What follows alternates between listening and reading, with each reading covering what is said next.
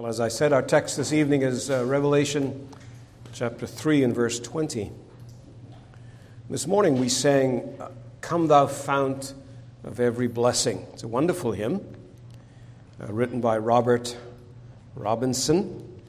He had gone to hear Whitefield, whom, by the way, if I had the voice of Whitefield, you wouldn't have to be just figuring out how to amplify it, but that's another story.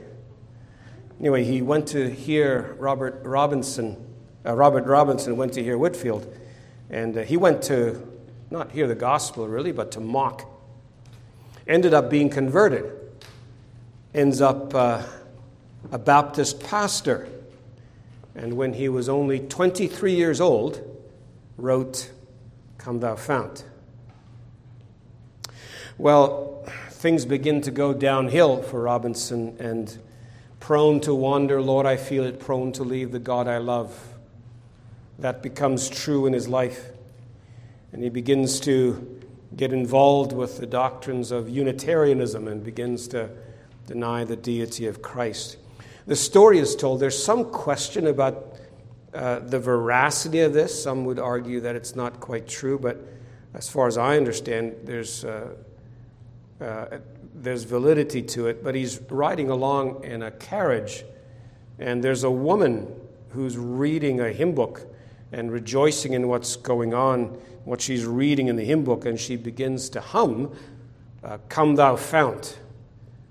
And she turns to him and says, "What do you think of this hymn?"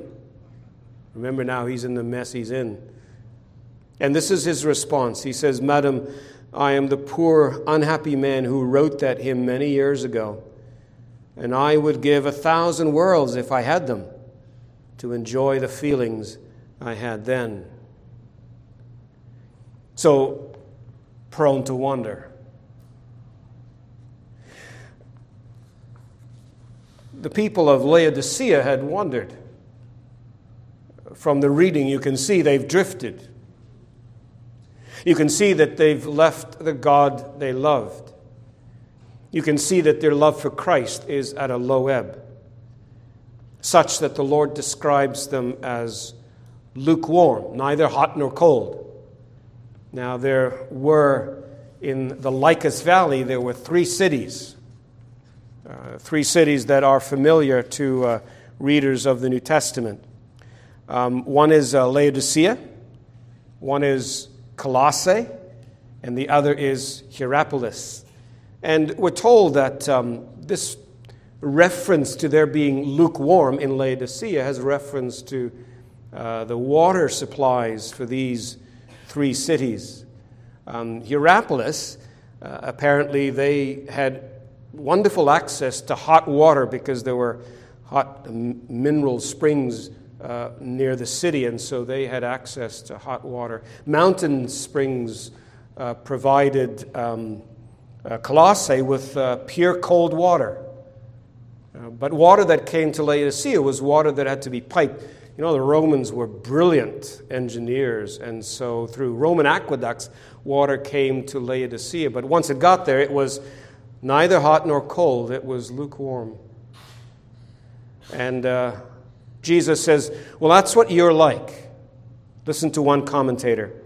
He says the people of Laodicea, the Christians there, they were neither hot, they were not cold, just lukewarm. They were tepid, flabby, half-hearted, limp, ready to compromise rather than to stand firm, listless, having lost all concern to grow and having given up any desire for vigorous spiritual activity, worship, or gospel labor, like a hot meal that has cooled down and begun to congeal, or a cold meal that has been warmed up in the sun and begun to curl at the edges. How unappetizing. These Laodicean Christians sickened the Lord Jesus Christ. He was so disgusted with their state as they just sat there that he said, "I'm about to spit you out of my mouth." Maybe say this carefully and reverently, they made Christ want to throw up. That, quite frankly, is the effect of our lukewarmness on him. So before we go any further, you have to ask, whether this is true of you, whether you could be aptly described as lukewarm. Has your heart grown cold? Are you limping along in terms of your Christian walk? Lacking in zeal? Finding yourself more excited by the things of the world than by things that are spiritual? And just going through the motions. Outwardly, perhaps not a great deal different than before, but inwardly, things have turned off. Inwardly, the temperature's just been turned down. Well, you see, the verse we're going to think about tonight, I trust, will enliven you, will excite you. It should thrill you. Revelation 3 and verse 20, Jesus says to that church, and Jesus says to this church, and Jesus says to you, behold, I stand at the door and knock, and if anyone hears my voice and opens the door, I will come into him and eat with him, and he with me. Now, your reaction to a knocking at the door, your reaction to that knock depends on who's knocking. And sometimes your heart sinks because the dreaded individual has arrived at the door. And other times, your heart soars because people you love more than life, they've arrived. So I'm going to try and tell you about who's knocking at the door of our church and who's knocking at the door of your heart tonight. I want to tell you about the Lord Jesus. And the first thing I want to say about him is that he's glorious. So who's knocking at your door? I would knock here again, but that really hurt. This is one solid piece of wood, and my hand still hurts. So what can I do? So imagine the knocking in your head. Who's knocking at your door? Well, he's glorious, is this one. He is, first of all, the Amen. The Amen. Notice in verse 14 what this text says about the Lord Jesus. He's the Amen. That is, the Lord Jesus is the embodiment of faithfulness and truth. And he's the one who guarantees the fulfillment of all God's promises to his children. In 2 Corinthians 1 and verse 20, it says, for all the promises of God in him, that is in Christ, are yes and amen, or yea and amen, as the old King James says, to the glory of God through us. So what he's saying is this. What Paul's saying in 2 Corinthians is this. He's saying that all God's promises, what does God promise? He promises forgiveness. He promises strength. He promises peace. He promises a host of other glorious things. He promises his presence, his providential control, and so on and so on. All of God's promises to his people are fulfilled and graciously provided for us in Jesus Christ. And these promises come to us, and they are there for us when we are united in the Lord Jesus Christ, when we come into saving relationship with the Lord Jesus Christ. So, now that you're in Jesus, you can look at all the promises. You make a checklist of all the promises of God to the believer as found in the Holy Scriptures, promises for all of these wonderful things, and now that you're in Christ, you can go through the list. So, yep, check, check, check, check. All the promises of God are yes and amen in Jesus Christ. So if you're a Christian, you're in fine shape because all the promises of God are yours because Jesus is the amen. He's knocking at your door. He wants to come in and he wants to speak and he wants to enjoy company with you. He's also the truth. He is the faithful and true witness. Everything he tells you, every word he says to you, every promise he makes to you, every declaration you hear from his lips is true. Now the devil is a liar, and his children are liars, and his children are the people in the world, and they lie. And even when people become Christians, they still carry some of those remnants with them. And so they lie as well. So when you listen to people, when you hear the words of men, very often they're untrue. People lie. We are inundated with lies. All around us, we hear lies. But Jesus is the embodiment of the truth. I am the way, the truth, and the life. And whenever he speaks, and whatever he says, and whatever he tells you, you can believe, because he is the faithful and the true witness. And of course, that's true of the Bible. You can't divide Jesus from his word. This is the word of Christ. This book is the word of God, and Jesus is God. There's no division between the Bible and the Lord Jesus Christ. He's the living word, and this is the written word, and he speaks in this book. And since he is the truth, when he speaks in this book, you can trust what is said in this book.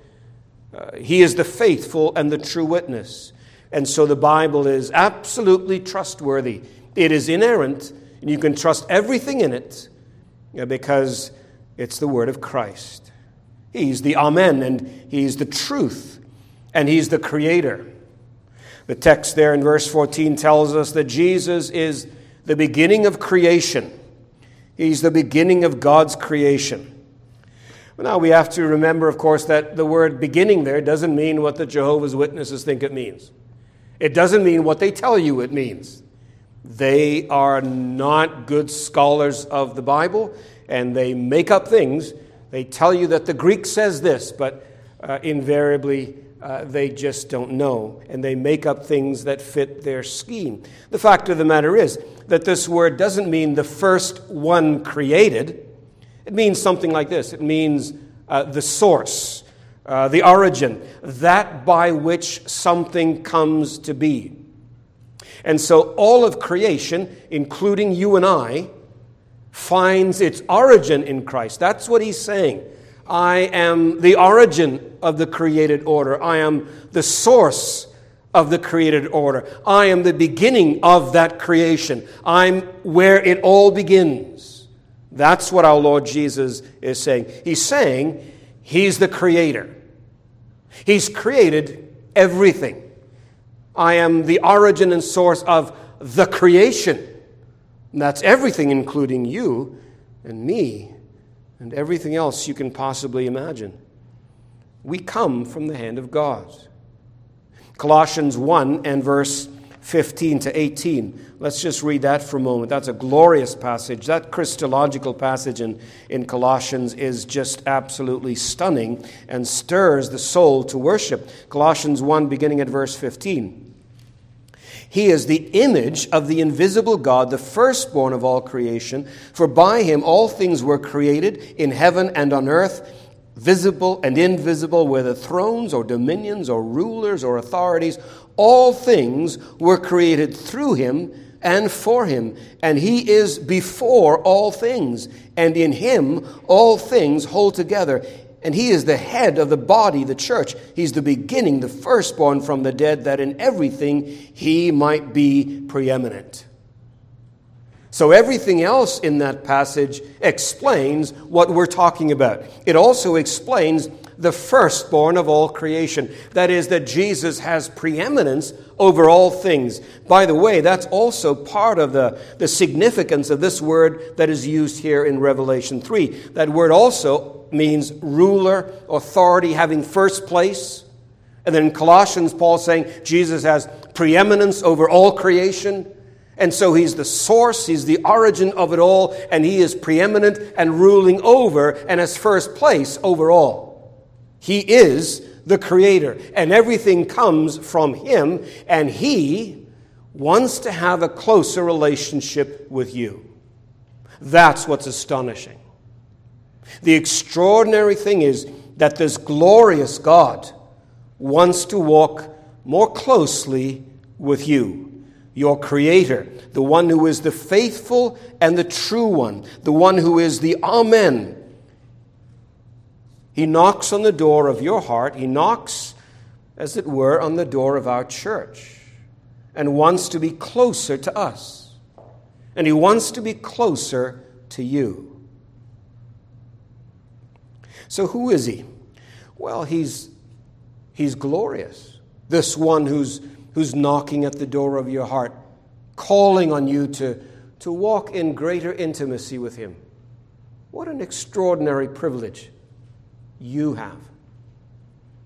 Secondly, he's insistent. He's insistent.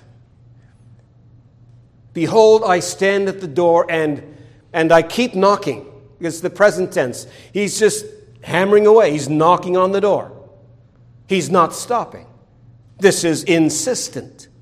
And he's not only knocking, but he's calling. Behold, I stand at the door. And if anyone hears my voice. So he's not just knocking at the door, but he's voicing his insistence at the door. If this happened at your home, and if someone's knocking at the door and calling you, if you're like me, I'd be a little troubled. But the extraordinary thing is here, Jesus, the one we've just been talking about, who is glorious, is knocking at your door and insistently calling on you to open up and allow him to come in. And what it shows us then is just how important this is to the Lord Jesus. I mean, you need to think about this. That it's important to Jesus to walk closely with you. It tells us how fellowship with us is desirable to him. It tells us that being close to us is significant enough to him that he knocks on the door and he calls for our attention and he calls upon us to respond appropriately and to open so that he might come in. In John 17:24, you know that passage. It's the high priestly prayer of the Lord Jesus Christ. And at one point, in verse 24, he's speaking to the Father and he says, Father, I desire, and remember, I just said to you, consider how desirable it is to Jesus that he be able to walk closely with us, that he have an increasingly intimate relationship with you. That's his desire. It's evident in that text. It's also evident now in John 17:24. Father, I desire that they also, whom you've given me, may be with me where I am. Now he's talking about the disciples who are with him. He's also talking about the disciples whom he must yet call. That's us. And now he says, I desire. This is what I want. And I ask you that you might see to it that it might be so. That you would be with him where he is, to see my glory that you've given me because you loved me before the foundation of the world. And so, how insistent the Lord Jesus is that at the end we be with him, so he is insistent that now we be closer to him. He prays the Father, that the Father will see to it that we are with him at the end to behold his glory, being intimate with him. In the same way, now he's knocking on the door of your heart so that we today might be more intimate with him, that we might see more of his glory today, walk more closely with him today, enjoy greater experience of his glory today. That's why I'm saying, yes, he's quite insistent. This is a knock that's not going to stop. This is a caller who's not going to go away. Thirdly, he's gracious. He's gracious. The Lord Jesus is not interested in just a passing acquaintance.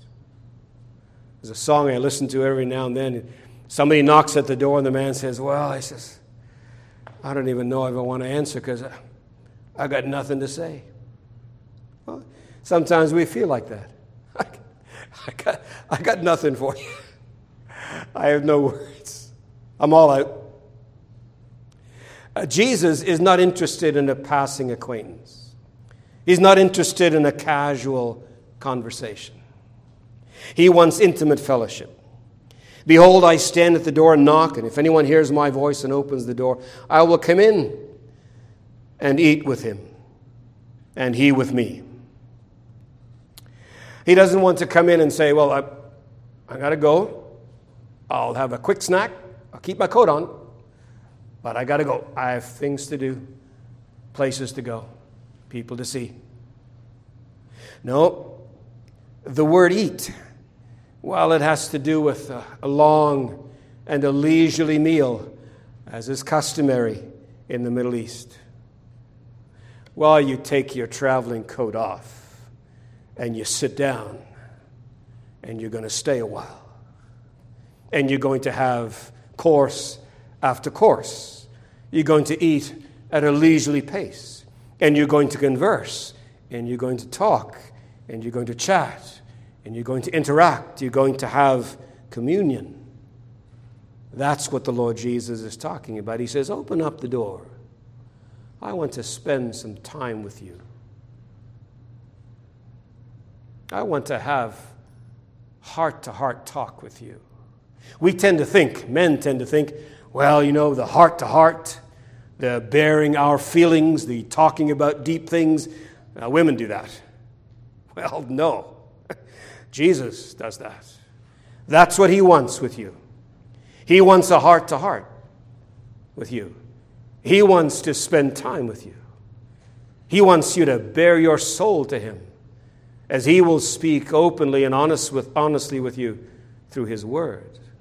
This is deep fellowship. This is real and intimate communion.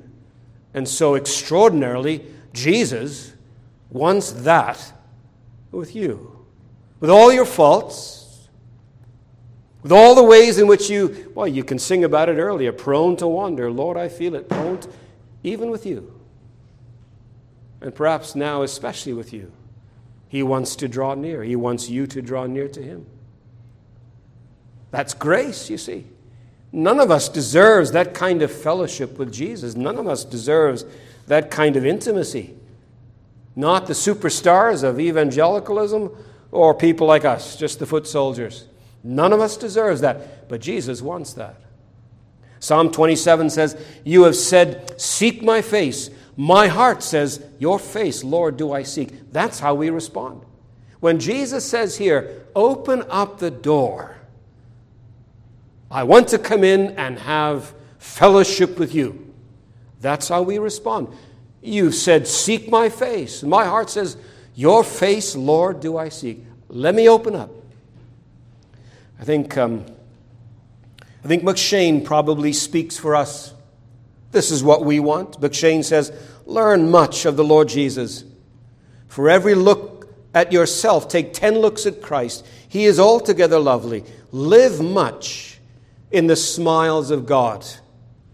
Bask in his beams.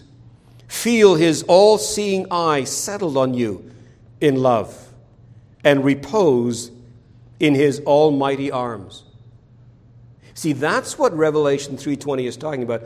That's what he's saying to these lukewarm Christians. He's saying, now liven up.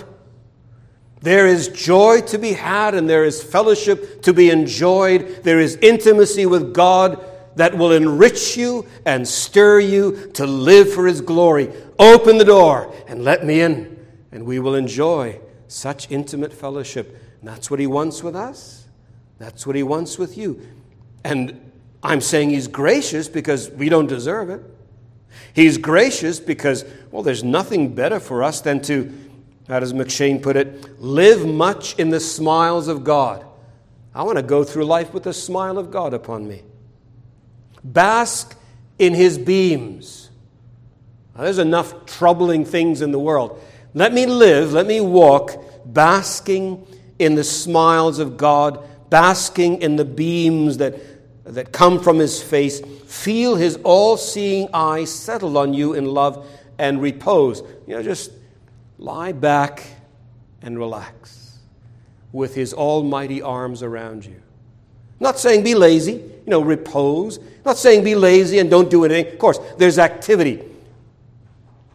But even while we're active and serving, we repose in the almighty arms of God. We're at peace. We're at rest. We're enjoying the sweetness of fellowship with the Lord Jesus Christ. John Flavel says, strive to come up to the highest attainment of communion with God in this world. And be not contented with just so much grace as will secure you from hell.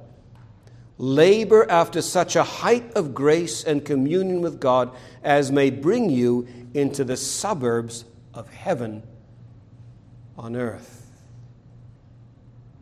Open the door and sup with him and enjoy such communion with him, such enjoyment of him, as you will feel that you are living in the suburbs of heaven, even whilst you're on earth. And no more limping along, but rather bounding along, because you're so close to Christ.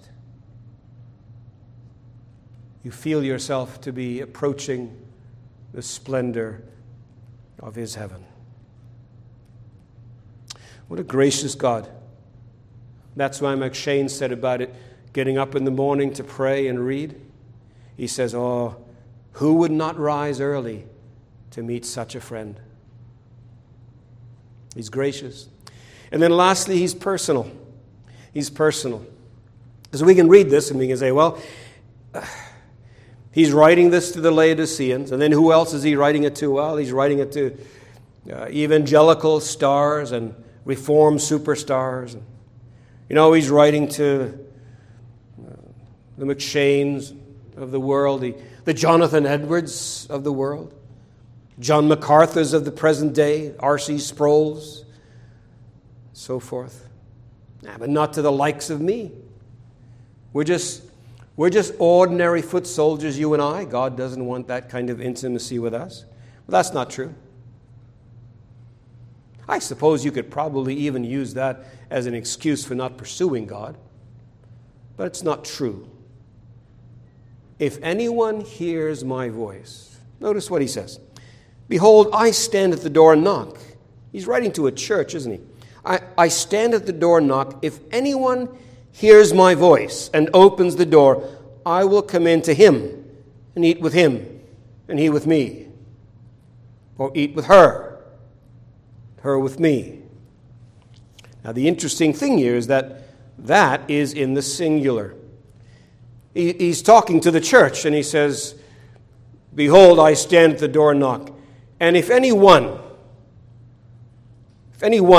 one of you, this is where, if I were to move around here, somebody said to me at Carey, do you want the handheld mic in case you want to go into the congregation? I say, well, no, I don't do that. But imagine if I went around you and I said, pointed to you. What about you? You'd be really uncomfortable. But that's what Jesus is doing. He's saying, behold, I stand at the door and knock. And if any one of you opens up. So he's saying this is a personal thing. There is a sense in which it's addressed to the church. And we feel that. The weight of that responsibility and the privilege of that invitation, we feel that. But there's a personal element here. An intensely personal aspect to this address. If any one of you, if you want to walk closely with God, if you want to walk more intimately with God, the Lord Jesus wants that. He's calling for that. He's inviting you to that. He's urging you towards that. He's calling you into closer relationship with himself tonight. If you want to know, well, what's the will of God for me? Well, here it is. This is it. I don't know what else he has for you in your life, but he has this. I know that. He wants to walk more closely with you. He wants to have more intimacy with you. If anyone wants deeper fellowship as I do, open the door, and I'll come in. Well, who's standing at the door of our church? And who's standing at the door of your life? Well, it's the Lord Jesus. It's the Lord Christ. He's the glorious and insistent and gracious and personal Lord Jesus Christ. And as Dr. Carson wrote, what astonishing mercy and grace. Now, 3 implications. First of all, let's search our hearts. Let's search our hearts. You need to search your heart. You need to ask yourself, and I need to ask myself, have I drifted? Have I grown cold? Perhaps not cold, perhaps just lukewarm. Have I gone off the boil, as it were? There were days when I was on fire, as they say. But those days have gone. And is there a self-sufficient attitude? Is there a coolness and a mechanical aspect to my prayers and my devotion? Am I going through the motions? Yeah, we need to ask ourselves that. Kent Hughes writes this: which do you view as more pressing, more urgent activity, reading and watching the news, or reading and studying the Bible? Obviously, they're both of value, but on a day-to-day basis, if you've got only time for one or the other, which gets done? If you only had time to do one thing or the other, and your choices were between taking time to pray or checking email or Facebook or Twitter or whatever, which would you view as more pressing activity? See, that gives you a sense of priority. It gives you a sense of the level of fervency in your relationship with the Lord. We need to search our hearts. How do you know if you're lukewarm? How do you know if you've drifted towards lukewarm? How do you know if, well, maybe you're not lukewarm, but you can see it from where you're standing? How do you know?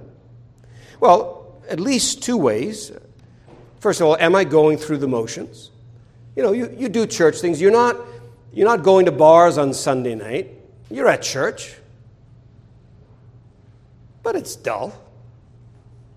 And, there are a variety of things you can blame, but, where's your heart? Your reading and praying at home, they're kind of formal, and you're a little disengaged. When you sing these hymns, these are great hymns we sing. When you sing these hymns, it's like singing the Beatles, it's okay, it's good. But it doesn't thrill the soul, doesn't energize you the way you used to. So, are you going through the motions? Second, are you tolerating and even cherishing secret sins? Some of those respectable sins that Jerry Bridges writes about in his book. Sins that we tolerate in our lives as Christians. You need to know that God hates sin, whatever it is. Proverbs says God hates the haughty eyes, the lying tongue, a false witness, sowing discord. God hates these things. Are you tolerant of sin? Does sin not bother you? Even when you're convicted for a time, even when you read it in the Scriptures, when you hear it in a sermon? Not you're blasé about it. Is that the kind of thing that's going on? Well, that's a sign of lukewarmness. And perhaps you need to ask yourself, where is the blessedness I knew when first I saw the Lord? John Owen asks, or he says, ask yourself, where have I been wandering after other lovers? Where have I been wandering after other lovers? Jesus is the lover of your soul. And have you been committing spiritual adultery? So we need to search our hearts. Secondly, let's seek the Lord. Let's seek the Lord. If this is true, and it's true, then let's seek the Lord. And thank God tonight that the Lord's knocking at your heart. I'm not saying you're in a desperate way. I'm just saying the Lord wants more from you. He wants to be closer to you. And maybe you've been walking closely with the Lord. Well, He wants to be even closer. If you've been lukewarm, He wants you to move from that into greater intimacy with Him. He wants more for you. He wants to raise you in terms of your communion with Him. He wants your life to be rich and full. And the way it's rich and full is as you spend more time and deeper time and richer time with Him. That's what He wants from you. So seek Him. You know, in Song of Songs, the man is knocking at the door of his beloved. And he's knocking, and she, for one reason or another, doesn't answer. And then finally she goes to the door, but then he's gone because he's given up. And then she goes after him. And a lot of commentators say, well, no, that's an analogy. That's a picture of Christ and His church. And so the church needs to, we know that He wants to spend time with us. So let's go after Him. Let's go look for Him. And where do you find the Lord Jesus Christ? Where do you look for Him? Well, in prayer and in the Word. In prayer and in the Word. We seek after communion with the Lord Jesus Christ.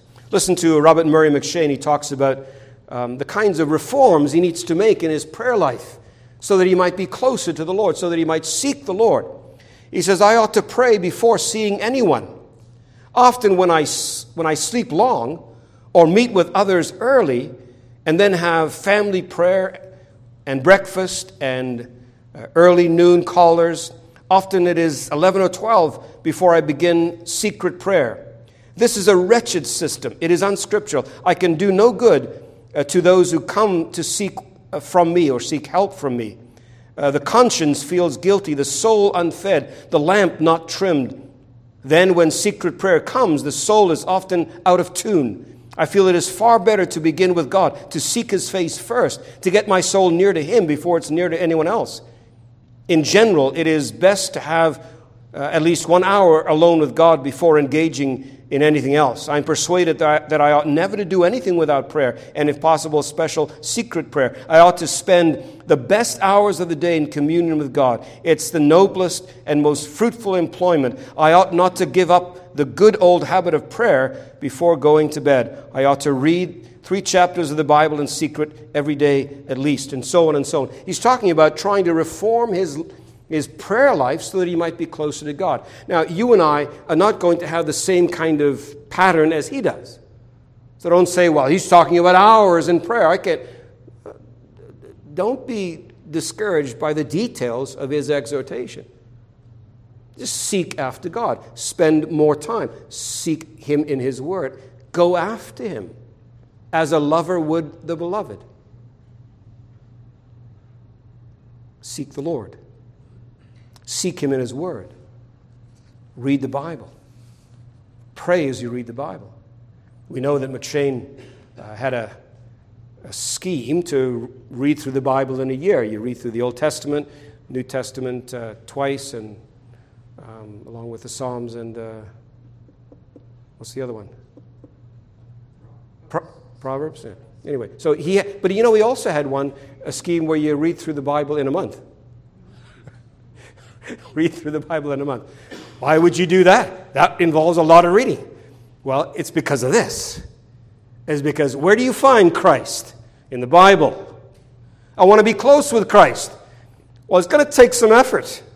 It's not by osmosis. It's not one of those lie down on the bed, put the thing on your head, and learn Italian overnight while you sleep. Hope it doesn't skip, so you only learn one word 60,000 times. It takes effort. It's not just, Lord, just zap me, and I'll be really, really close to you. If it worked that way, that'd be great. But it doesn't. It involves effort. Read your Bible. That's an alarm to go read your Bible, right? So it's not rocket science, folks. So seek the Lord. And I might add, not just prayer and reading the scriptures, but holy conversation. How do you learn of Christ? How do you get closer to Christ? Well, you spend time with people who are close to Christ. If you want to be corrupt, go live with corrupt people. Jack can tell you about the danger of working where he worked in the prison and how steadfast God had to keep him so that he remained faithful as he did. But it's tough there.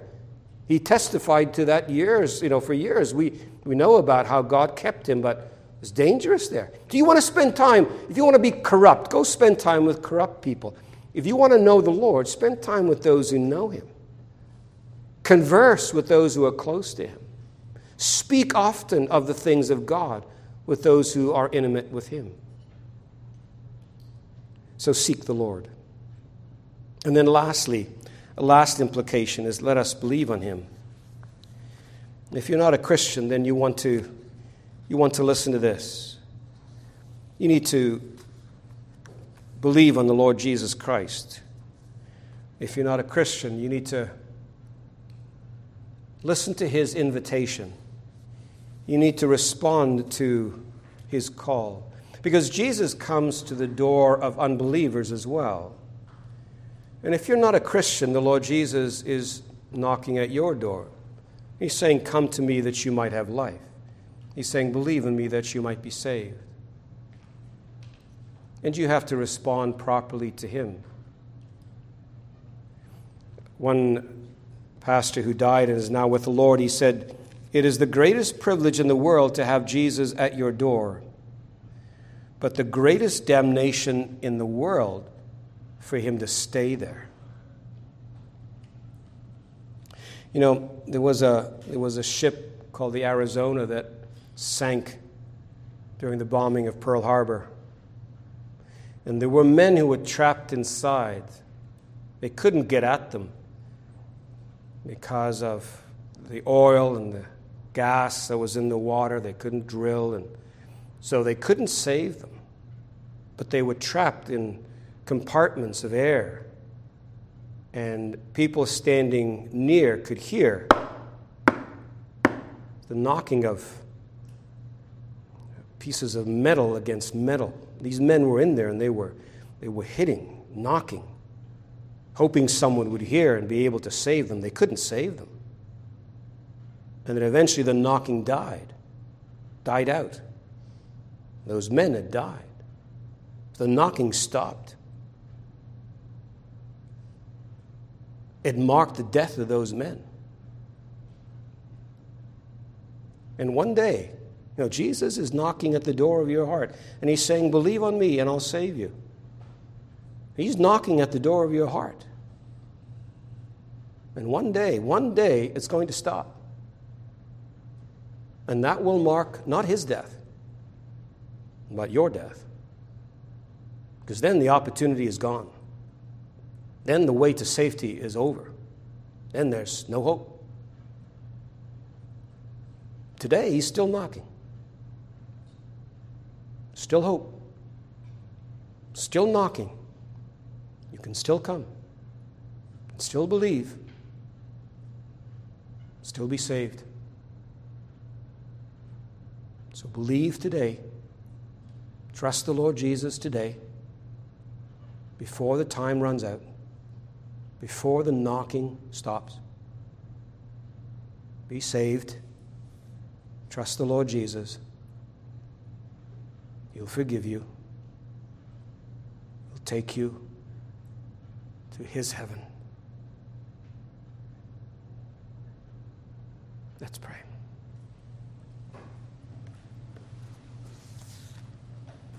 Gracious God and Father, how we thank you that there's still hope for those who are here and those who are listening or watching, or those who will watch and listen.